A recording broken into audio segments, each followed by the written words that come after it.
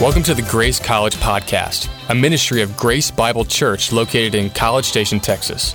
We desire to impact students who will impact the world for Christ. Hope you enjoy the talk and hang around for more after.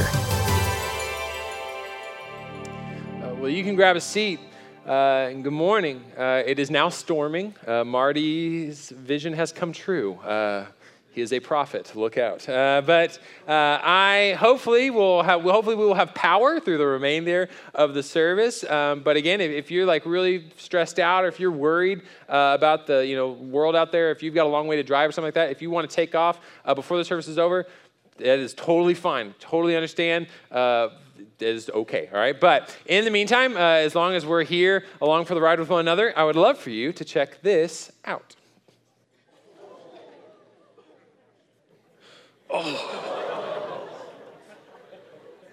Oh, the struggle is so real sometimes, hashtag. But I love too that this is just a silent security cam video because you just can't focus on anything but the suffering in front of us. It's hard. Man, I'll tell you, on a day much like this kid struggled to get that trash can out, and he failed, all right? He failed, but there's no other way to look at it. And the reality is, in our world, in our lives, in our experiences, and in our context, and in our endeavors, the reality is that we, in and of ourselves, can't just make sure we're working hard enough and determined enough to always guarantee the results that we want, right?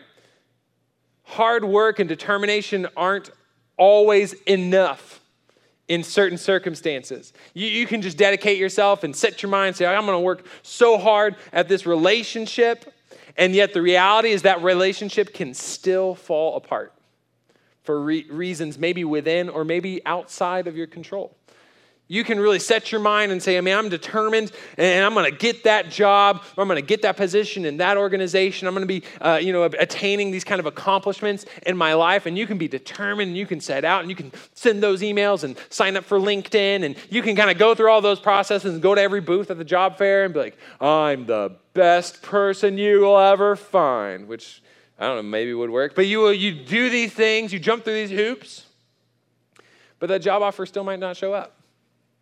That position might still not be available. That organization might still pass you over. Again, for reasons maybe within or maybe just outside of your control. The truth about our lives is that sometimes hard work and determination just aren't quite enough. You can call yourself a follower of Jesus Christ, and you can tell the world that I am determined to live the life that he calls me to live. I'm going to follow the commands he's placed in front of me. I'm going to change my heart to match his. And yet, time and time again, you will find yourself with thoughts and words and actions that simply do not reflect his teachings, do not reflect his commands.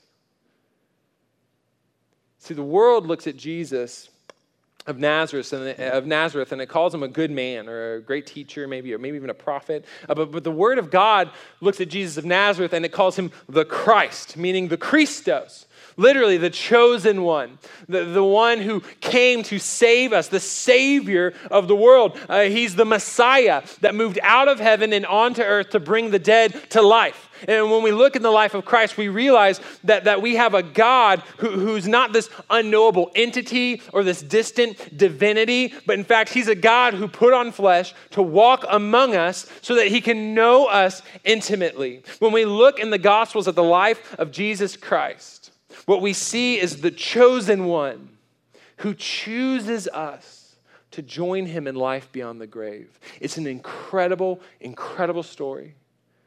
It's an incredible truth to hear, accept, and proclaim.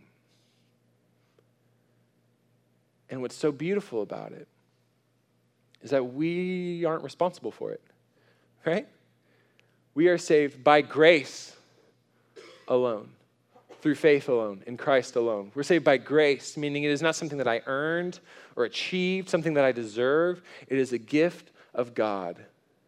The eternal life that I can have by trusting in Jesus Christ as my Savior, that is a gift, a free gift.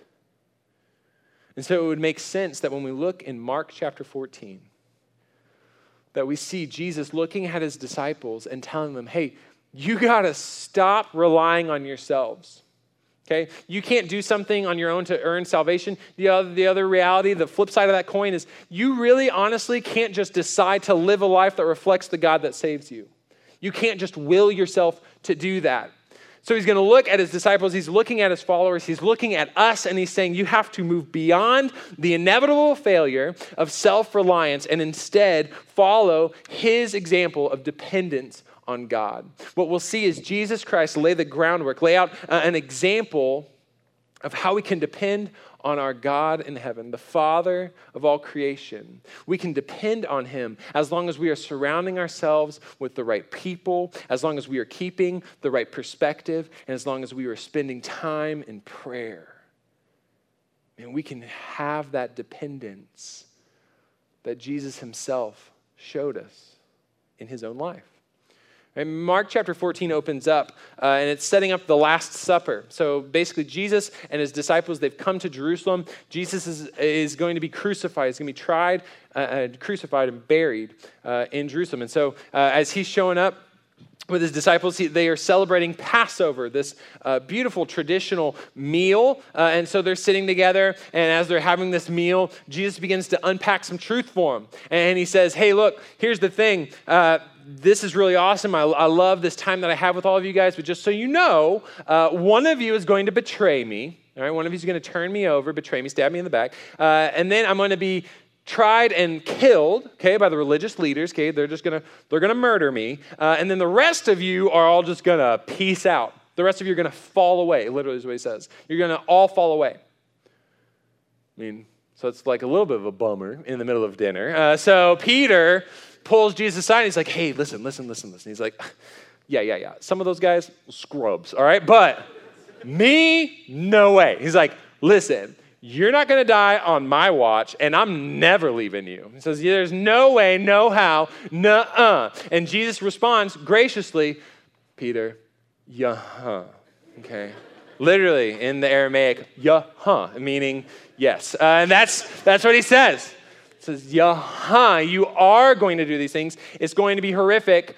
I'm sorry, but that's the reality of what we're headed into. And so in light of that news, at the end of that wonderful conversation, we pick up in verse 32, where then Jesus and his disciples, they went to a place called Gethsemane. And Jesus said to his disciples, sit here while I pray.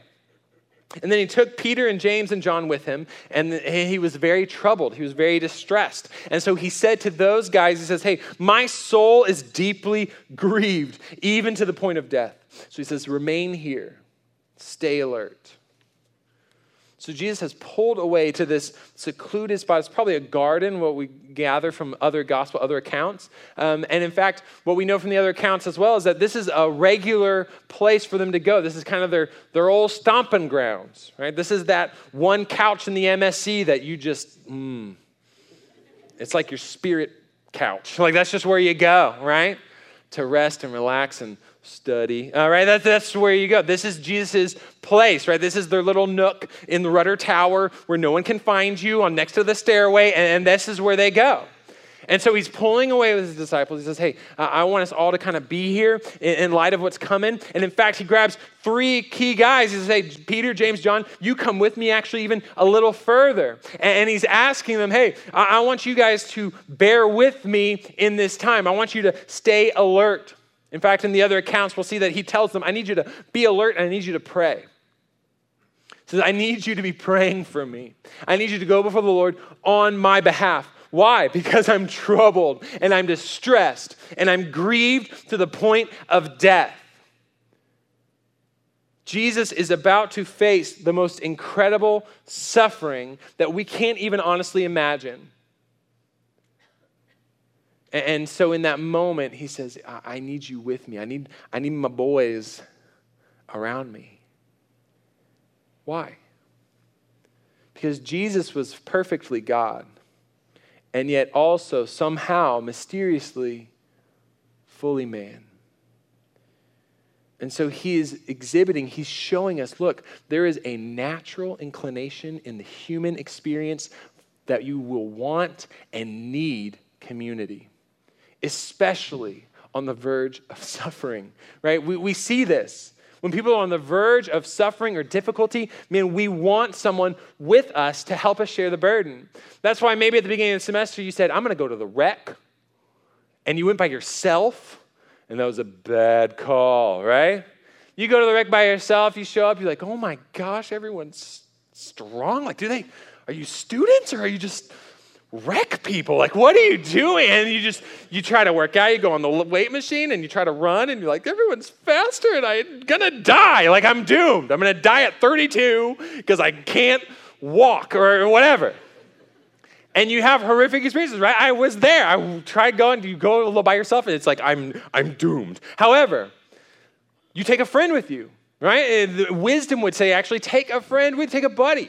And if you've got that wingman or that wing girl, you're showing up at the rec, man, it's incredible the attitude change that can occur and what you can accomplish. Suddenly it's no longer, I'm doomed. It's, we're invincible. Like, we can do anything. And we're stack on more weights. Okay, too much, whatever. And you can run faster, jump higher, drink more smoothies than you ever thought possible. And it's beautiful. Why? Because you have someone alongside of you to share that burden. It's why so many times we will maybe choose to study alone. We say, oh my gosh, I'm doomed. But then you bring a friend with you and you're like, yeah, we're doomed. Awesome. Like I say, you feel better. You just feel a little bit better.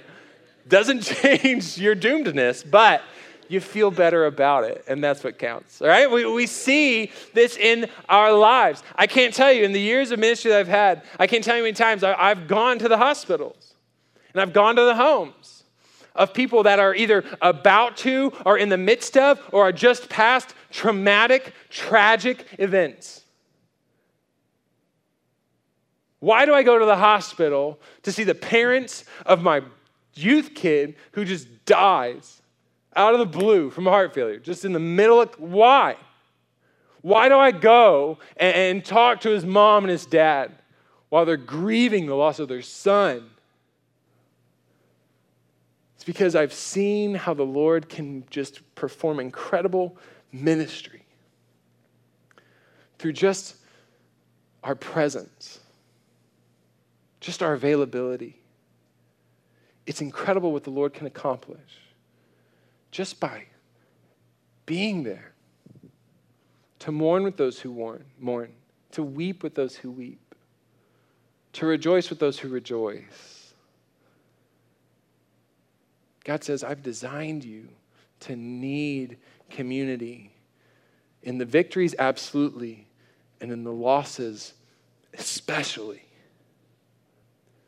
So Jesus is approaching this incredibly traumatic event in his life, in his ministry, and he says, I need people around me. He set an example for us of saying, man, you will need this. And you will have an opportunity to learn from the Lord in the midst of that. That's what's incredible.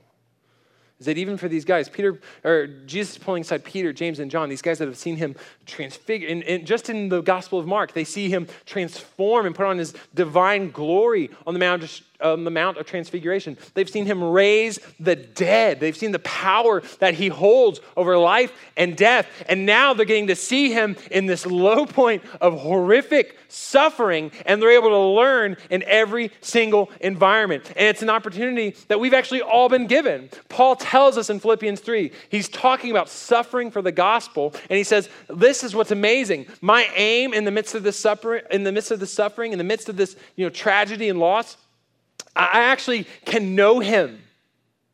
I can experience the power of his resurrection. I can share in his sufferings. I can be like him in his death. Peter, James, and John aren't the only people that got to know Christ or see what he did or experience what he went through. We have that opportunity to know him, to know what he's done, to know what he's been through. It's a learning opportunity for us to suffer. I had the opportunity to go to the Passion Conference in Atlanta this past January, and I'll tell you, one of the most powerful moments was there was this husband and wife, this couple were up on stage and they were just sharing their story. And the wife had been through incredible suffering and tragedy. She had this disease that was just wrecking her body and she needed constant care. It was painful. And yet in the midst of that pain, in the midst of that suffering, what was so incredible is that she looked out at this crowd of students just like you. And she said, suffering doesn't have to be the end of your story. It doesn't have to be the entirety of your identity. She says, suffering is this incredible opportunity to learn about God. And man, my heart just broke. That someone who's been through so much was able to say those things that reflect exactly what we see in Scripture. That wasn't just her idea. That's what God has already told us. But man, we need people in our midst as we're facing that suffering. Jesus gave us that example. So if you don't have those people around you, gosh, that'd be my first charge, my advice, my example that I'm hoping that you will follow, that you would find these people who can know you, who can know what you've done, who can know what you've been through, who can share the burden with you. That's why we always want to be putting in forward the opportunity for community here at Grace. You can find it in other contexts as well, but we want to make sure that we're doing our best to put out the invitation of, hey, we have community that you can become a part of, where people will know you and people can share the joys with you and the sorrows with you. That's why we put in front of you opportunities for leadership, because we want you to not only be a part of a community that knows how to study and teach the Bible. Man, that is a paramount, very high value ability. But we also want to train and equip you to establish communities of believers, communities of people who can know each other, not just the words of Scripture, but who can know each other, walk alongside of one another in college and beyond. And we want to help you in that. That's why we have stories like from Go groups where people come together, like-minded individuals. They say, man, I want to go to the nations, but I'm not sure how I'm going to get there. And so you surround yourself with other people that say, yeah, we're going to go to that same place and we're going to walk alongside of each other. We're going to rejoice together and we're going to weep together.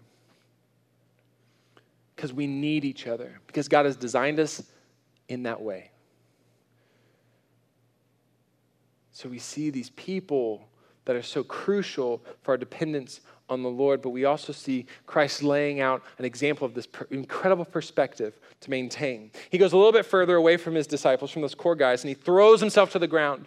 And he prayed that if it were possible, that the hour would pass from him. And so he said, Abba, Father, all things are possible for you. Take this cup away from me, and yet not what I will, but what you will. Jesus is going further away. He's separating himself even further from those three dudes, and he throws himself to the ground. And this should be a shocking scene, a shocking image in our minds. At that time, the Jewish custom in prayer was generally to stand and lift your hands. That was really the way people prayed at that time. Sometimes, there was this idea, there was a precedent for laying yourself out on the ground, and it was a posture of urgency. Generally, it was like, that was how you would signify, Lord, I have this pressing need or this pressing burden. There's this immediate thing on my horizon that I need answered or that I need taken care of or whatever it is, right? And so when Jesus is throwing himself to the ground, it might be the urgency thing, right? It might be just a posture of urgency. It also, some scholars wonder, they say, man, it could just be he's exhausted. He's fatigued. He's looking at this horrific event that's coming, and he's just physically just destroyed. So he falls to the ground. Because, man, the reality is that if you're hit, if you're struggling really hard, man, this happens. And it's a jarring thing. If you've witnessed this, where someone is so upset that they just throw themselves to the ground, it's jarring. It wakes you up. It makes you realize, oh my gosh, like something's going on. my wife and I, we have 2 children, daughter Charlotte, a son named Lawrence, and they're both really wonderful. They sometimes lay next to each other and are happy. It's amazing. But this is not typical. Okay, it's pretty typical, but it's not every moment of every day, okay? They don't sleep in the same crib. That would be horrifically irresponsible of us. But Charlotte loves to get in there and wake them up in the morning. It's really precious. And so they will spend time together, and they love each other. It's really wonderful. We're very blessed that they get along well at this stage. But this, again, is not just every moment of every day. In fact, a lot of times now that there's 2 lives hanging in the balance, a lot of times we will find ourselves in situations like this.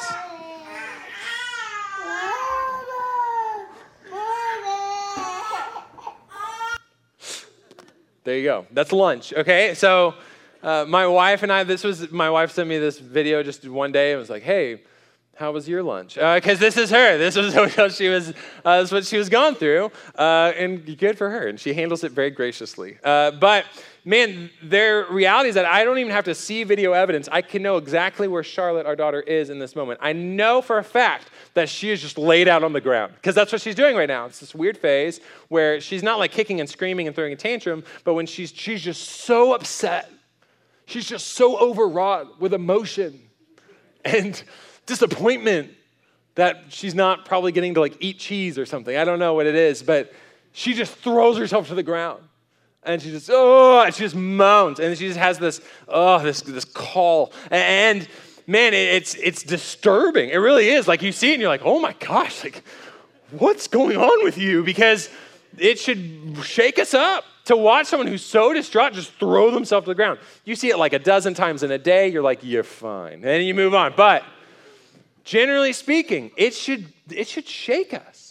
And when we look in Mark 14, what we're seeing is that Jesus of Nazareth, that Jesus Christ, that Jesus, the Son of God, has thrown himself to the ground because he is despairing to the point of death, because he is suffering such incredible anguish that he has thrown himself to the ground, whether out of urgency or fatigue, I don't know.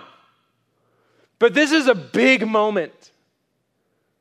This should shake us to our core to know that God put himself through such incredible suffering that he'd be laid flat on the ground, just anticipating it coming.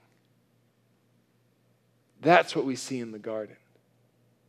That's the suffering and the anguish that our God put himself through for our sake. So he's calling out to his Father. He says, Abba, Father. He's using this familiar term that had not been used previously in addressing God. It was a term used in the home. It was a sign of intimacy and familiarity.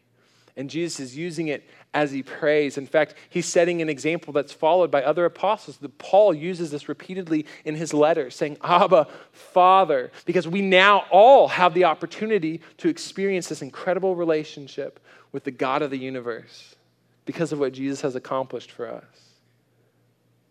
But he calls out, he says, Abba, Father, he says, I need you to take this cup. And he's not talking about crucifixion. He's not talking about suffering. Right? Well, he's using very explicit terminology, a very explicit picture and illustration, one that was used throughout our scripture in describing God's wrath. More often than not, when we see God talking about this cup that he's going to pour out, it's wrath. It's judgment.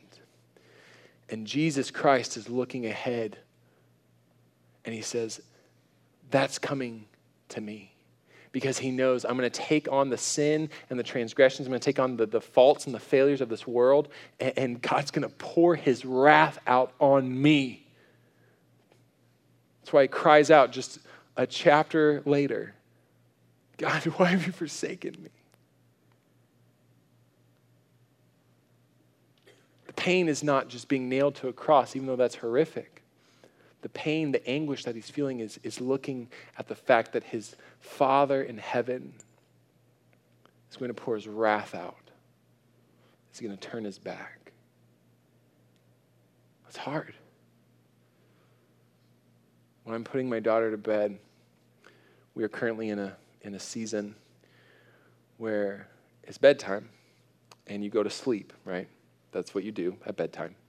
Some of you probably just stay up and watch Friends for 10 more hours. But generally, when it's bedtime, you go to sleep. And I've told her that so many times. I've written her letters.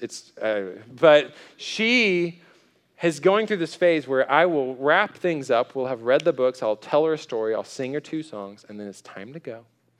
And as I'm leaving, as I'm getting up from her bed, she'll just say, Daddy, Daddy, Daddy, stay me, Daddy. And it breaks my heart. Up until about 7:30, okay? So her bedtime's at 7. So up until about 7:30, I'm like, oh, my baby girl. Like, yeah, I wish I could. Like, sometimes they even say, next me, hold me. And And then, it's like 7:45. I'm like, no, it's nothing, right? I'm impervious to your missiles because it's late and you need to go to bed. And I just walk away. You have to at some point. But she's not so distraught and distressed because of the concept of going to sleep. It's the fact that I'm leaving her. And man, that breaks my heart, again, up until about 7:45, and then I'm good. But man, it's a hard thing to look at that abandonment, to be abandoned in that sense. And some of us have experienced that on a earthly level, right? In our limited context. Some of us have experienced that from parents or friends, family members. It's horrific. But imagine God made flesh, Jesus Christ, facing that. Not because he deserves it, not because he earned it, not because he failed in any way, but in fact, because he lived the perfect life, he was able to take on our sin and our failure. And he's looking at that and it just floors him.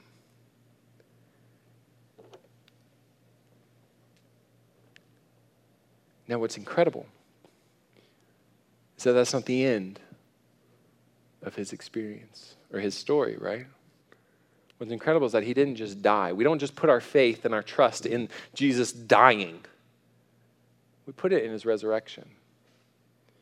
In fact, that's what the author of Hebrews is telling us in Hebrews 5. He says, during his life, Christ, he offered requests, supplications, loud cries, tears, right? He's offering these requests to the one who was able to save him from death, and he was heard because of his devotion. He was heard. Another translation, he was answered. His requests were granted. He was saved from death.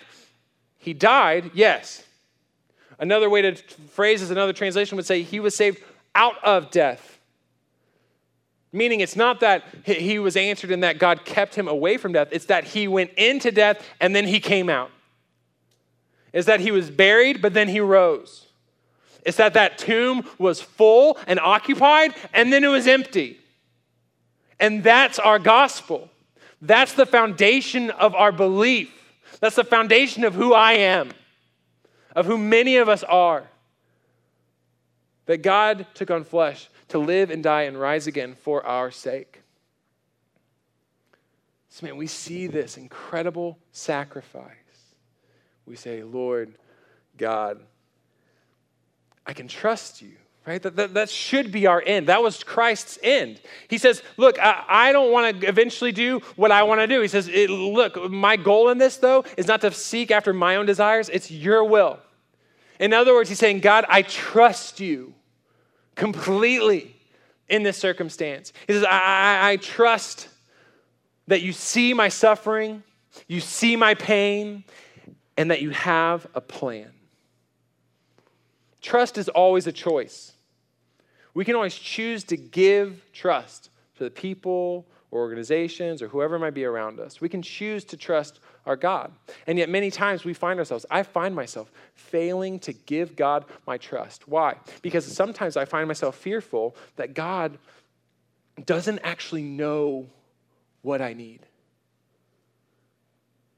Or sometimes I find myself fearful that God doesn't actually really see what I'm going through, or that he doesn't care. I become fearful of those things because generally it's because I have expectations that aren't met. It's because I decide that I have certain needs, and I decide that there are certain things that need to occur There's a salary I need to make, or there's a place I need to live, or there's a person I need to date, or there's a way that I need to be promoted in this endeavor or acknowledged in that endeavor. And I decide for myself, hey, there's these things that I need, and there's these things that I care about, and therefore, when it doesn't happen, well, God missed it. He either didn't see it, or he doesn't care about it, or he just doesn't know what's right. And that is so faulty. Because we check in Scripture and we say, no, he's told me, he's promised me that he sees. He's promised me that he cares. He promised me that he has a plan. In fact, if we're really honest with ourselves, we can probably even just look back in our lives at past experiences and be like, wait, actually, God has proven himself to be knowledgeable and caring and in control just in my limited experience. And yet we forget. I forget. Because we get fearful. But Jesus Christ is laying out an example for us where he says, you can choose to trust God's sympathy because I've experienced suffering even greater than anything you can imagine. And he says, and you can choose to trust God's plan because if he can use Jesus Christ's death on the cross, he can use what you're going through. I don't know how. And that doesn't necessarily make it less painful. And that doesn't mean that you don't have reason to weep and mourn. There's a time for that. But there's a plan. There's a plan for the pain that you're experiencing. So Jesus lays out this example of not only surrounding himself with these people, but maintaining this incredible perspective. And so he walks back to his disciples, and what does he find?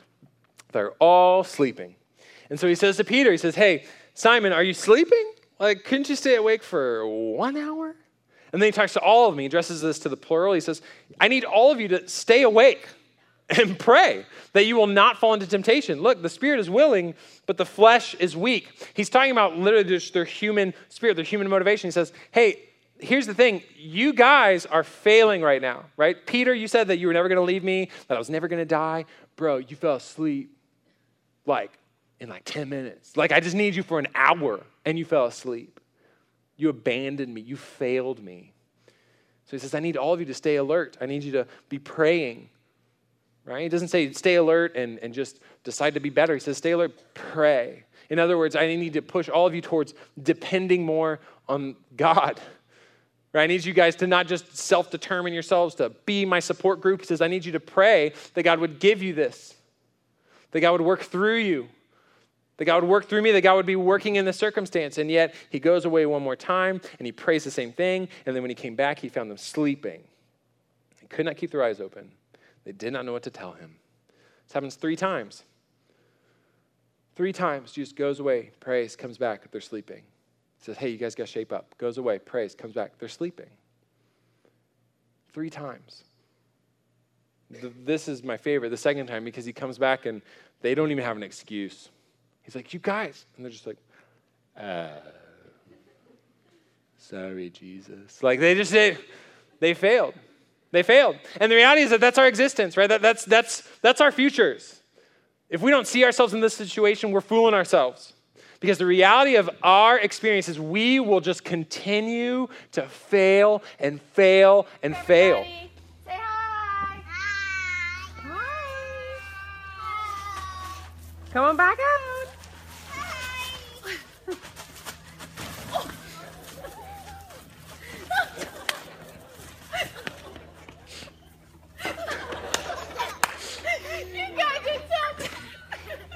Every single one. Every single one. Even though the last one, I think, just threw himself down just to kind of fit in. That's our experience. We will fail and fail and fail. Jesus was not shocked. He didn't come back to his disciples and be like, whoa, he wasn't surprised. He knew. He knew. But what's beautiful about our gospel is that it's not dependent on us. We don't find life by doing the right stuff and living the perfect life. The reality is that our God knows that distractions are always going to defeat our determination. Distractions will always defeat our determination. Jerome, an ancient theologian and historian in the church, puts it wonderfully. He says, we do well to watch heedfully and pray earnestly, lest we enter into temptation, right? So he's speaking about this passage. He's quoting this passage in particular. He says, we do well to follow that command. Why? Because if Christ does not grant us grace, then the Judas in us betrays. And if he departs a little way from us, the Peter in us sleeps. He says, we all need to acknowledge that the disciples' experience is our experience. It's our past, it's our present, it's our future. Now, Jesus is still calling us forward, right? But he knows we're going to falter. He knows we're going to fail. What's beautiful about this passage is that we see that Jesus, what he did for the salvation of mankind, he did it alone. He had to. He tells his disciples about it, and they're like, no. Nuh-uh. They try to resist what he told them was going to take place. When he asks them, hey, I want you to stay with me, watch and pray, bear this burden with me, they don't. They fall asleep. When he eventually goes to be crucified, to suffer and die, he does it alone. They run away. They reject even knowing him. What Jesus did for us was not because of men, it's in spite of men. What Jesus has done for us is in spite of us, in spite of our rejection. That's why Paul looks at us and he says, hey, we were all children of wrath, mocking and scorning the God who loves us and wants to save us. We were running in the opposite direction. Jesus says, no one's searching after the Father on their own. But thankfully, God has given us a gift that we don't deserve, obtained by the fact that Jesus Christ suffered and died alone so that we don't have to. Again, we are called to obedience. Absolutely. God has put forth commands and desires that he wants us to follow, a lifestyle that he wants us to adopt because it's what's best. But we don't focus on what we should do until we are confident and resting in what Christ has done. Please hear that. Please know that about our faith. It's not what I do. It's what Christ has done. And so what better reason do I have but to rely on him when I feel out of my depth, when I feel like the world's just crashing in on me? Even if I feel like I'm in control, I'm not. You never know when some crazy hailstorm's going to just hit. It happens.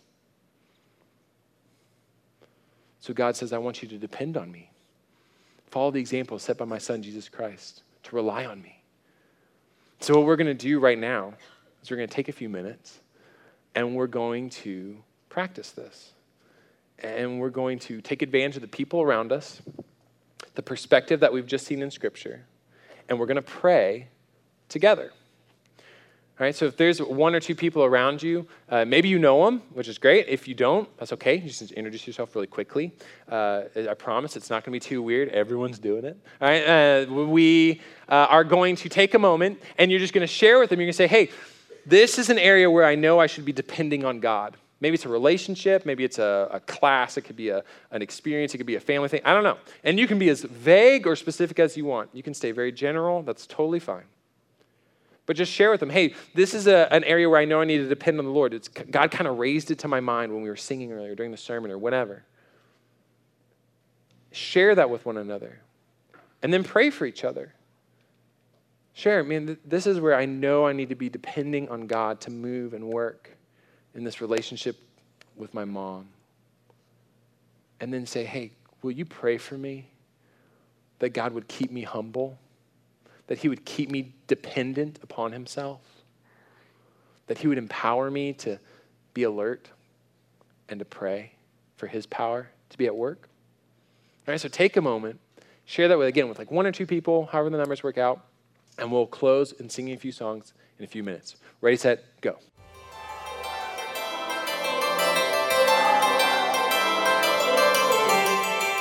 Hello, and welcome to the Grace College Podcast. My name is Kevin Barra. And I'm Jacob Smith, and we are so glad that you've joined us as we're basically just digging deeper into our sermons from this past Sunday and looking ahead in our ministry at what's coming up. That's right, and we are trekking through the Gospel of Mark at the tail end of this semester, which has been so much fun. We've had to speed through it in some ways because we only had about 7 or 8 weeks to kind of hit all of it, and we are at the end of Jesus' life. Yes. We are looking at his time in the Garden of Gethsemane, so the last night of Jesus' life. Mm-hmm. And then this next week we'll be looking at the cross that he endured. And so how have you felt about this this section of the gospel of Jesus' life? People like to call this the Sunshine Rainbows part of Mark because you just get to look at Jesus not just suffering, but there's all the build-up to the suffering, which is almost worse than the suffering itself. Yeah. It's something that I think I just personally often forget. It's just there's so much anticipation. And it's probably even extra infuriating for him or extra painful because every time he's like saying like, hey, this is going to happen to like all of his best friends, like, hey, I need you guys around me. Like every time they're like, no, it's not good. No, don't worry about it. Yeah, I got you, bro. No way. I got you, bro. No way, man. Don't worry about it. And he's like, no, I promise. He's like, and you're all going to fall away. They're like, no. You're crazy. So yeah. I cannot imagine going through that process of, yeah. So anyway, but looking at the Garden of Gethsemane, man, we're basically saying about the same thing at the two different campuses. We were talking about just, how do you endure through that time and kind of how does God use our suffering? I know that's a little bit of what we're going to talk about next week as well. But, man, I just know at Anderson, I really tried to stress, and I want to just re-stress the idea that Jesus laid out this example for us of bringing people alongside as he's anticipating the suffering. Obviously, his people were scrubs and did not follow through. Instead, they fell asleep over and over again, right. That's humanity, and that's what we will also do. But he still was gracious, I think, and even though he didn't actually need those people, he gave us this great example of, hey, you've been designed as a human, as a person. You need community to rejoice with you when you rejoice and to weep with you when you weep. You need people alongside of you that can share the burden of this life. And so, man, I would just really double stress, like make sure that you're finding that. It's not too late. A lot of times people hit, middle of the spring. It's April now, and people are like, I'll just wait till the fall, but the fall's like 5-6 months away. Like it's time now. I can wait to get friends next year. Right, which is just crazy. It's easy to put off, but it's just not best to do so. And so we have opportunities at Grace to find community. There's opportunities at other places. We would love to at least talk with you about that. So my goodness, please reach out to our staff or our leaders about, what does it look like to find meaningful community, people that can actually walk alongside of me in the joys, but also in the sorrows of this world. That's so good. And really, that's what we see in Jesus. This is clearly the lowest part of his life. Yeah. And in the Garden of Gethsemane, he hits his knees, literally hits his knees and says, Daddy, please, can we have another way? Just one of the most intimate statements that the Jewish people would never even use. They would never even think to use a phrase that intimate as calling God Daddy. And you see him just pour out his heart. And he did have his boys beside him. And so you see like not only a model of what it looks like to have community around you, but also what does it look like to suffer and pour out your heart to God in community. So it's powerful. Over at Southwood, we covered 72 verses in Mark chapter 14. I didn't read them all, fortunately, but I encourage you to go back and read it. And even as we're marching up to Easter, I would strongly encourage you guys to dig into the Gospel of Mark, read these chapters, and see what the passion, the suffering of Christ looked like over his last couple days of his life.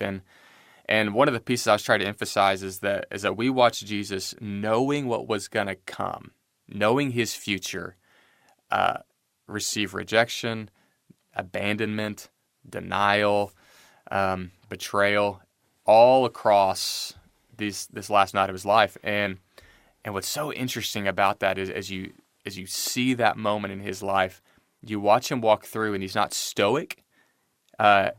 He's not dispassionate. He endures each moment thoughtfully and even tearfully, as we see in the garden. And that's just amazing to see that the God who created humanity also endured the suffering from that humanity that he loved, and he did it tearfully but purposefully.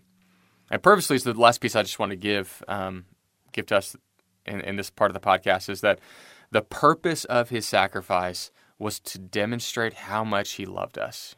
In Jesus' ministry, he said, no greater love does a man have than this, that he would lay down his life for his friends. And we watch him literally lay down his life for his love. And I think so often as, just as people, we can doubt whether or not God has our best interests in mind, or doubt that he really loves and cares for us. And oftentimes we look at maybe the bad situations that happen in life and say, well, clearly God doesn't care. Clearly God doesn't love, because if he loved me, then A, B, C wouldn't have happened. Someone wouldn't have gotten cancer, wouldn't have gotten in a car wreck. I would have gotten into the major that I wanted, or some other thing that we say, if God loved me, this would have happened. And it's usually this good thing. And what the cross of Christ, what the suffering and passion of Christ shows us more than anything else, is that God loves us this much. He loves us so much that he would give up everything for us. And, you talk to guys that take girls on a date, and you're like, do you like the girl? Do you like her? Yeah, I like her. Are you going to take her out to nice dinner? Yeah, I'll totally take her out to nice dinner, like Torchy's Tacos or something like that. Get the queso and everything. Yeah, I'll drop $20 on the girl. I mean, I really like her. Watch it. And you're like, yeah. So you kind of show it in even these monetary terms, or what you're willing to sacrifice for this person to show love. And God says, look, I love you this much. You're worth my entire life, my betrayal, rejection, denial, and the brutal death that I'll pay for you so that you can be in a relationship with me. And so if there's ever a doubt in your mind that God loves you, all we have to do is look at the cross and say, he loves us that much. He loves us so much that he'd give everything for us. So I hope that's encouraging as you listen to these talks and as you walk through this week. He loves you. Yeah. So to affirm that, we are going to be having some baptism Sundays coming up in the next month-ish. We are having baptisms at Southwood in the college service on April 23rd and on May 7th for Anderson. So Southwood is April 23rd, Anderson is May 7th. And yeah, we're really excited to just proclaim to the world, like, hey, this is who we are.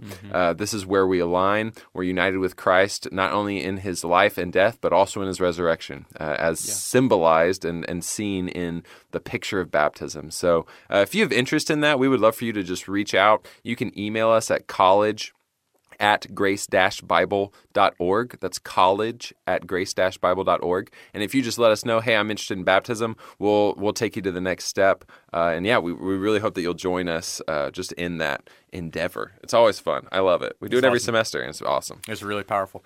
Then this Sunday, so a week from yesterday, this upcoming Sunday, April 9th, we have Family Weekend here in town. It's going to be amazing. People are getting rings, and people are just getting excited. Families are showing up. Hotels are booked. Yeah, and so you should bring your family to church with you.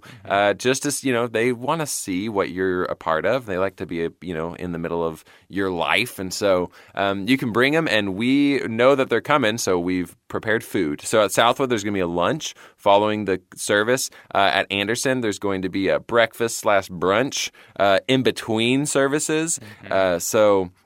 Our goal is just to serve and love your families well, because they've done a lot to get you here. That's right. They're great people. That's right. Probably. So we want to feed them food. Yeah. And if you've been wanting to introduce your parents to us, but you feel a little awkward about that, don't worry. We would love to meet Mom and Dad. Oh, yeah. And I'm like practicing my handshakes right now for all the dads, just the strong dad handshakes. yeah, that air handshake is pretty awesome. I'm rubbing my hand on concrete to try to like build in some calluses so I can be kind of, tough and stuff. It'll be so good. We'll see. It'll be great. So thank you so much for joining us on the Grace College Podcast. I hope you have a great week and look forward to seeing you guys at Parents Weekend. Yep. Have a great week.